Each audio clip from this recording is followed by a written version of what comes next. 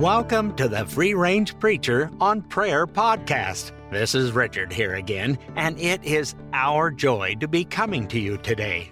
Prayer is one of the most excellent means of nourishing the new nature and of causing the souls to flourish and prosper. It is a way to a life of communion with God.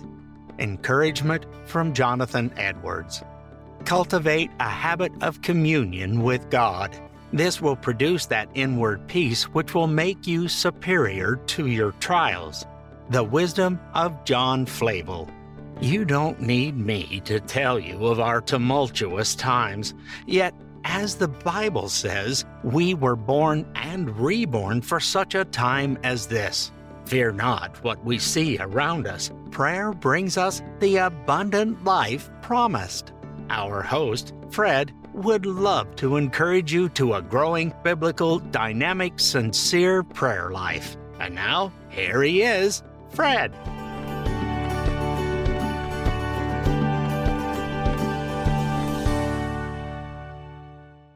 Welcome back to the paddock here at the Free Range Preacher on Prayer podcast. My name is Fred, and I am, of course, the principal of the podcast. Most people are called hosts, but I am the principal. And we are back here again to finish the last lengthy episode we have of Season 5, incredibly enough, and then we will move into our October surprise. Today is the last of our series on How God Answers Prayer, the Biblical Edition. I will, just for convenience, be republishing, just in case you would like to hear them or anyone who is new hasn't heard them yet. Welcome, by the way. If you are new or if you are back, thank you for listening. I hate to forget that part. But I will be republishing again the personal prayer testimonies throughout the month of October as well. Like I said, just in case you want to kind of catch up and listen. But as we have said before, our experience is not our guide, our solid, rock-solid foundation for anything that we want from the Word of God or that we want to learn from the Word of God. And so, How God Answers Prayer, the Biblical Edition, they're actually the most critical ones. October 1st, we will begin to finish A Call to Prayer by J.C. Ryle. And we also have a major announcement as well. If you didn't know, our October surprise consists of episodes every day, shorter ones, but just a celebration. And this year we will be looking at J.C. Ryle and suggestions he has for Christians who already pray. But today we are going to finish up How God Answers Prayer. This is part 3. We did an introduction as well. We're going to talk today about God telling us no, because he does say yes. He does say wait. We'll look at that later. He does say yes with a twist. And he also tells us no. And the first 2 looks that we had, the first 2 episodes of this series on God answering prayer, were a little bit hard for me to do because there is no way to guarantee the answer to our prayers. And there are many people out there who might give us, do this, this, and this, have this attitude and that attitude and this attitude, and then God will answer every one of your prayers. But it's just not the case. And there was no opportunity in those, I thought, to explain that. But today, we will put into perspective why he answers the way he answers. And it is a great subject and a great thing to learn and something that we have to grow into. So again, as we talk about this today, know that you're going to grow into these concepts or this concept if you haven't. And we've talked over the last 5 years that there's no magic way to make sure our prayers are answered. There's no magic way to approach God. I would love to say it if there was, but there isn't. And there's a reason. All our prayers are heard and all our prayers are answered, but they are not always answered the way we want, and it's not always yes. And we see Paul in one of his prayers, and it's a prayer born from distress. And the answer is no. And the amazing part is he is completely content with a no. And the why he's completely content with a no will explain why God answers prayers, our prayers, in different ways, and why we can't manipulate him to get what we want. We have our own desires. We fight the flesh Everyone does. We will see today that Paul does as well. And it takes time through reading his word and praying, as we have said before, John 17:3, learning of who God is and who Christ is. That's eternal life, remember. But it takes that, and it takes a thorough reading and sincere prayer with the expectation of God giving us the good answer and the answer we need. So until we learn why, when he says yes, when he says yes, sort of, and when he says wait, and when he says no, it brings him the same glory, and it causes us the same amount of thankfulness, whichever one they are, because there's a key to this. And Paul knows that key. We find that key in Romans 8:28 through 30. Verse 28 starts like this, "And we know that God causes all things to work together for good to those who love God, to those who are called according to his purpose." I have heard Christians use that verse a lot, and it does bring us hope, but there is a perspective on it, on that verse, and that perspective is found in the next two verses, because there Paul goes on to say, "For whom he foreknew, he also predestined to become conformed to the image of his Son, that he might be the firstborn among many brethren. And whom he predestined, these he also called, and whom he called, these he also justified, and whom he justified, these he also glorified." So we see in verse 30 that our salvation is finished. It's unalterable, because salvation, the very definition of salvation in this verse is we're predestined, called, justified, and glorified. If we were to fall short of that, it wouldn't be salvation. But we have that salvation. That's the definition. So we have that great hope that our salvation is sure despite our struggle with sin. But 29 is the key. "For whom he foreknew, he also predestined to become conformed to the image of his Son." And I don't know what you want out of life. I know there are typical things that we would all really, really like, no matter where we're at, or what time we live in. But what God has for us is to become conformed to the image of his Son, or sanctification, theologians call that. To live more and more like Jesus, to live from the inside out more and more like Jesus, is his goal for us now. And that sometimes is at cross purposes with what we want, and that's where we struggle. And what makes all things work together for good, not a blanket promise that we'll get whatever we want and our lives will be great, because it's not. And what keeps it from becoming a trite saying? I hear people in the world who have no idea about salvation, they have no relationship with Christ, and they say, "I believe everything has a reason." Yes, it does. There are reasons for everything, but it's not a great comfort if you don't know Christ. Sometimes it's not a great comfort if you do know Christ, as we will see. Because if you don't know Christ, he's in the process of humbling you to bring you to the point of salvation. And that means trouble in your life. And if you are a Christian, as we will see, he's in the process of purifying us, which also means that trouble is coming, because that's how we grow, as we will see. So it's not a panacea. That verse isn't a panacea. And as we have seen, what makes that verse neither that trite saying or a promise that everything's just going to be rosy in our lives in this world is the fact that his goal for us is to be more like Jesus, to grow spiritually. Now, there's some things in this process that are terrific. Paul also knew, and from 1 Corinthians, he says, "By the grace of God, I am what I am." So this isn't a discontent because of who God made us, because we are the people we're supposed to be, fit for his kingdom and fit to work in his kingdom. And by grace, we are who we are. And I agonize sometimes over this podcast because I wish I was more articulate. I wish I was smarter, more insightful. I wish I was able to more clearly motivate God's people to pray than I am. But by the grace of God, I am what I am. And this is one of the things, as you know if you have been following, that he has called me to do. And I glory in that. I thank him for that, because it is, as I've said before, a privilege to do.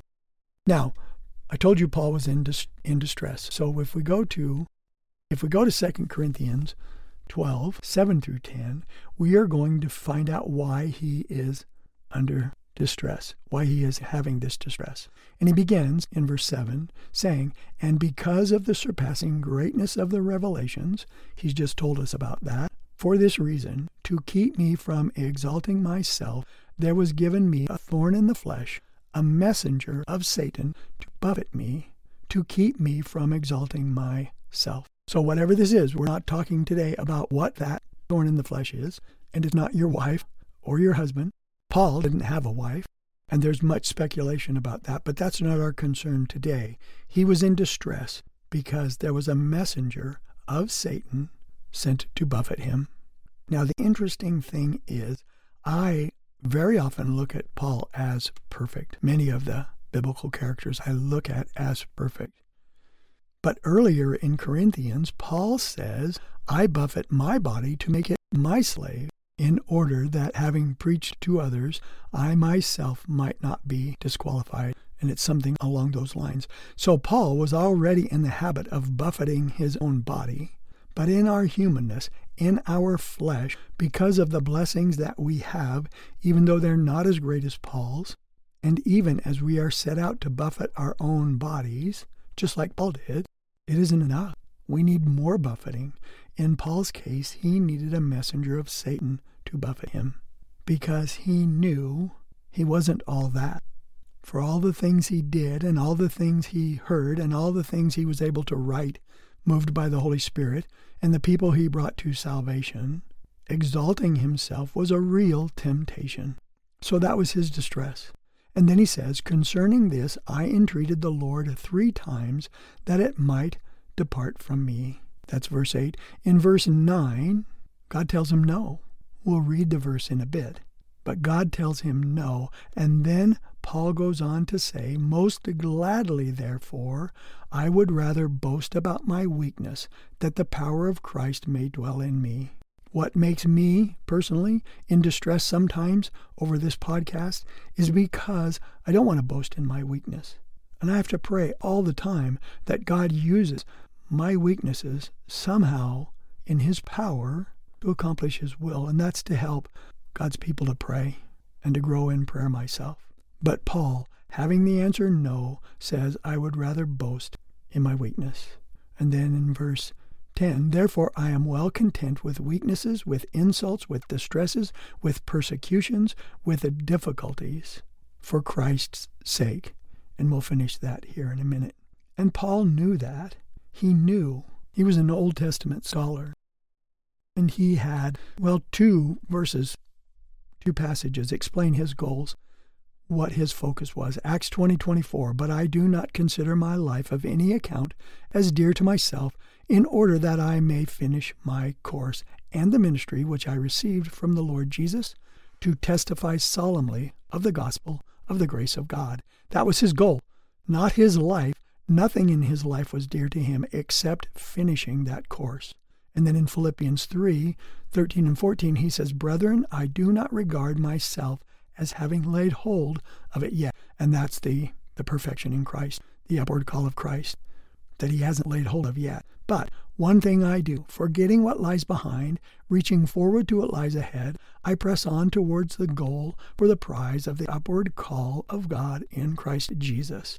Whatever he gloried in before, he's put behind him, even in the Christian life. He doesn't go around and bragging about how many people he's brought to salvation, how much money he's raised, or how much good he's done. He presses on to what God has called him to. That's his mission. That's his purpose. And being proud is antithetical, the opposite of that mission. And Paul knew, and we're just going to touch on some things here. Paul knew Psalm 51. He knew what David wrote, 16 and 17, for thou dost not delight in sacrifice, otherwise I would give it. Thou art not pleased with burnt offerings. That's verse 16. That's like Paul saying, look at all the service I'm giving to God. Look at all the things I do for God. I'm the apostle to the Gentiles. That's the sacrifice. That's the burnt offering.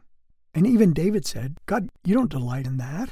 If you did, I would give it. Verse 17, the sacrifices of God are a broken spirit and a broken and contrite heart. A broken spirit. A broken and contrite heart, O God, thou wilt not despise.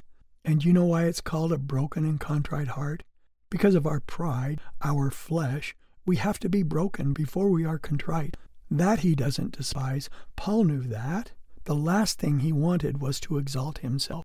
And then, this is one of my favorites, Isaiah 66, 1 and 2. God says, heaven is my throne and the earth my footstool. Where then is a house you could build for me? I love doing the podcast. It is my ministry. But God says, I don't need you. He tells us all, I don't need you. In mercy, he uses us. Heaven is my throne and the earth is my footstool. Where then is a house you could build for me? Where is a place that I may rest? Verse 2 is the key, though, for today. For my hand made all these things. Thus, all these things came into being. The Lord declared that. And then he goes on, but to this one I will look, to him who is humble and contrite of spirit, and who trembles at my word. That's what God values from us, is that broken and contrite spirit, trembling at his word, being in his presence, and knowing that it's all about him and not about us. We don't have any excuses. Peter and James tell us to humble ourselves as well, don't they? And so when we get the answer, whether it's yes with a twist, wait, or no, what we realize is because he wants us to be conformed to the image of his Son, those answers move forward his agenda, not necessarily ours. And we can't rejoice in those things. Even the yeses are not enough. And the yeses with a twist. Our inner man wants to be conformed to the image of Christ. And you can have all the stuff and all the junk in the world, and your new inner man would be calling out to be more like Christ. To press on, as Paul says, to the goal. And to be that contrite heart, as we have already alluded to, we have to have trials. We've been over it. James 1, Romans 5, and Hebrews 12. We've talked about those before. Without those trials and tribulations and discipline, we will never get to where Paul got. That's why he was in a trial. That's why he was in distress. Back to Paul.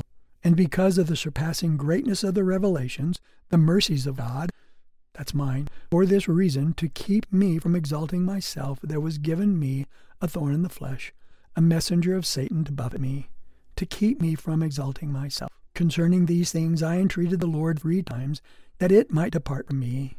And he said to me, my grace is sufficient for you, for power is perfected in weakness. And not Paul's power, but God's power. God is most glorified when we live for him, and we give to him our weakness, and then marvel at what he does at it. We don't talk about it much. My voice, unbelievably to me, is heard in 57 different countries around the world right now. And it's a glory to God. My voice is awful. I don't have a radio voice. We've talked before, I don't have a platform. And to even think that my voice is heard in those places is something I never thought. Thank you, Jesus. And he tells us all, my grace is sufficient for you, for power is perfected in weakness. This thorn in the flesh is going to stick around, Paul. You need it. You can't exalt yourself. You'd be the worst minister ever if you went around bragging about what you did and who you were and the revelations that you've seen. And we've seen it. We've seen all kinds of people brag about those things. Verse 9 again, and he said to me, my grace is sufficient for you, for power is perfected in weakness. Most gladly then, Paul says, most gladly I will rather boast about my weakness, that the power of Christ may dwell in me. Therefore I am well content with weaknesses, with insults, with distresses, with persecutions, with difficulties, for Christ's sake. For when I am weak, then I am strong. I have to tell you, I struggle with weaknesses, insults, distresses, and persecutions, and with difficulties. I was in a full-blown panic yesterday when I couldn't find any of my computer files. And we have to trust that when he says, yes, it's what we need, that will grow us and humble us, make us thankful, make us realize that they are gifts from him and not things that we have earned. And when he says yes with a twist, whatever that twist is, why, for whatever reason or however, that prayer was not exactly what we prayed, it's because it wouldn't be good for us to get exactly what we asked for in those moments. And when we have to wait, that is a test of our faith as well. We haven't talked about it, but that's a test of our faith as well.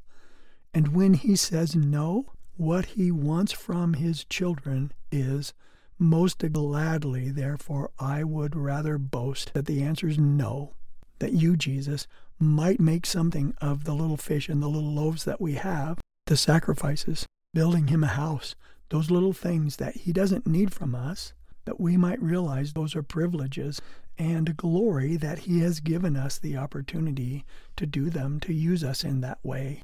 And again, give him the glory, and then tell everyone around us that it is because of his glory that those things are true.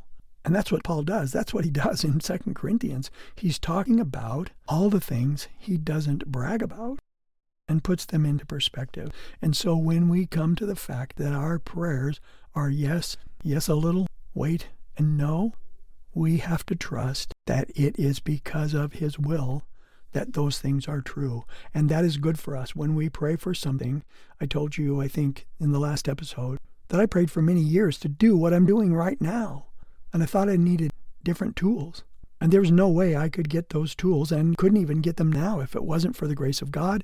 The things he's given me, the place he's brought me in my life, I would have none of those things. Wouldn't be able to do this. And that's a glory. And it's a privilege. And it is a gift. It's nothing I did. Even my inconsistencies, he uses somehow. I listen to myself and I'm disappointed very many times, and somehow he uses those. Now, I mentioned 3 passages before, and when you're feeling low and when you're feeling down, one of the things you're feeling down about, most likely, is that you are not perfect. You're not mature yet. Even if you have the right perspective, you feel down. I feel down in my weaknesses.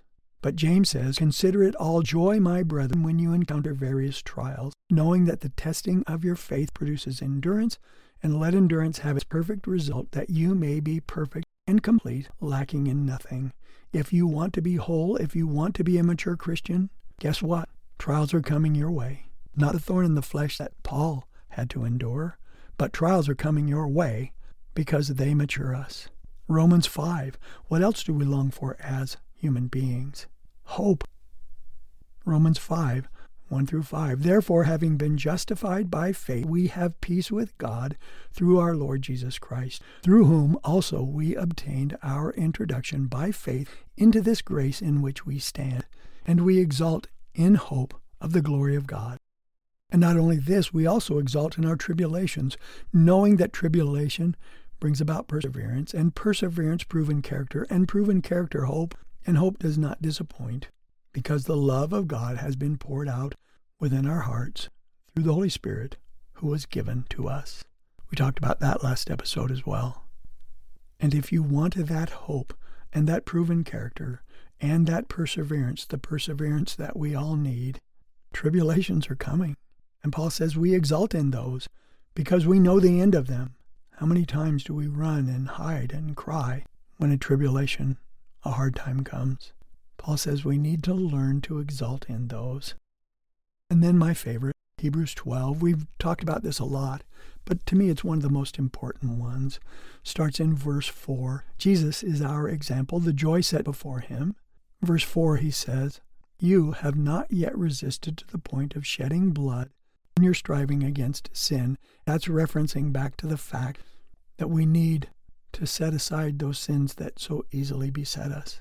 We need to be working on those. John Owen called it mortifying the flesh. We need to be working on that. And he makes the point, you have troubles, you have discipline, and you do because we need it. Just like Paul not buffeting his body enough. I can't even imagine that, but obviously it wasn't, or Satan wouldn't have been allowed to buffet Paul's body. The writer of Hebrews goes on to say, "And you have forgotten the exhortation which is addressed to you as sons. My son, do not regard lightly the discipline of the Lord, nor faint when you are reproved by him. For those whom the Lord loves he disciplines, and he scourges every son whom he receives." That passage was used early on in my Christian life as well as a rebuke from a brother. It is for discipline that you endure. God deals with you as with sons. For what son is there whom his father does not discipline? But if you are without discipline, of which all have become partakers, then you are illegitimate children and not sons. And this is the scary part for me too, the implication of verse 9 in Hebrews 12. "Furthermore, we had earthly fathers to discipline us, and we respected them. Shall we not much rather be subject to the Father of spirits and live? Verse 10 is the scary part. For they disciplined us for a short time as seemed best to them, but, that's a contrast word, he disciplines us for our good that we may share his holiness. The implication to me there is sometimes our discipline isn't for a short time. Verse 11, all discipline for the moment seems not to be joyful, but sorrowful. Yet to those who have been trained by it, this is the most glorious verse in this passage. All discipline for the moment seems not to be joyful, but sorrowful. Yet to those who have been trained by it, afterwards it yields the peaceful fruit of righteousness. I have touched the outer edges of the peaceful fruit of righteousness, and it is more exhilarating than I can even express. I haven't been able to stay there, not for very long anyway. And the point is, God tells us no, but when he says no, or when he says yes, or when he gives us a little bit of what we want, but not all of it, or when he tells us to wait, that is from our Father for our good. And we can't get to that humility without the trials and the tribulations and the discipline of the Lord. And I know the sorrow of all of those, and I wish I could tell you that wasn't true, but it is. My beloved brethren and my sisters in Christ, it's not good for us to get everything we wanted, and our wise Heavenly Father knows just what we need at any moment. So there's no magic formula. If we want to get to the point where we say, truly from our souls, thy will be done and not my will, trouble is coming in various ways and in various degrees. And sometimes our prayers are going to be met with, my grace is sufficient for you. That's enough for us. Glory to God when he says yes, because we know that is growing us closer to him and making us more like his Son. Glory to God when he says yes, but not everything, or with a little twist from what we wanted. In the personal, powerful prayer results, the one called the funeral, my heart longed for the salvation of my dad, but I didn't know the pain that I would have to go through to be put into his house for a month. I certainly didn't like that circumstance. And the tears that I shed for him, and even the tears that I shed when I told him he was my hero. But all those things were yes, but not the way I wanted them or expected them. But God knows what he's doing.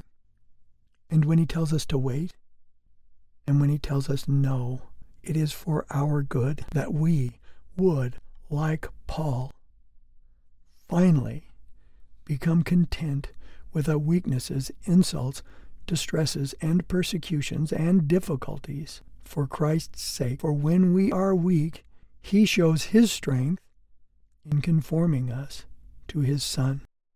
Heavenly Father, teach us to pray. Teach us to talk to you and to come to you and to be excited every day to come to you and pour our hearts out before you and to tell you what our hearts need and want.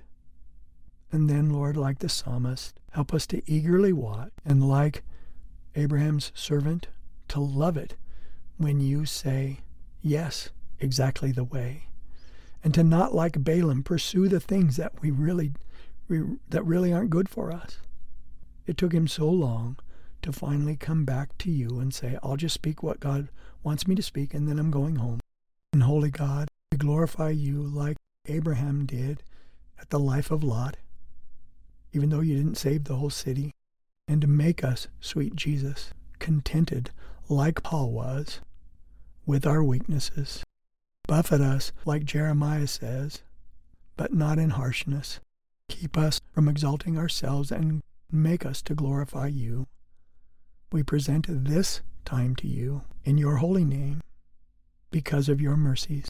Father, Son, and Holy Spirit, do your work in our lives so that in the end we will hear, well done, slave, enter into your master's joy. Sweet Jesus, do what I can't do. And for all of us, whatever ministry you've called us in, Do through us what we can't do by ourselves, and glorify yourself and humble us so that we enjoy fully our relationship with you. The humble will hear it and rejoice, and the humble will say, Amen. Truly, Lord, answer this prayer in all of our lives. Amen.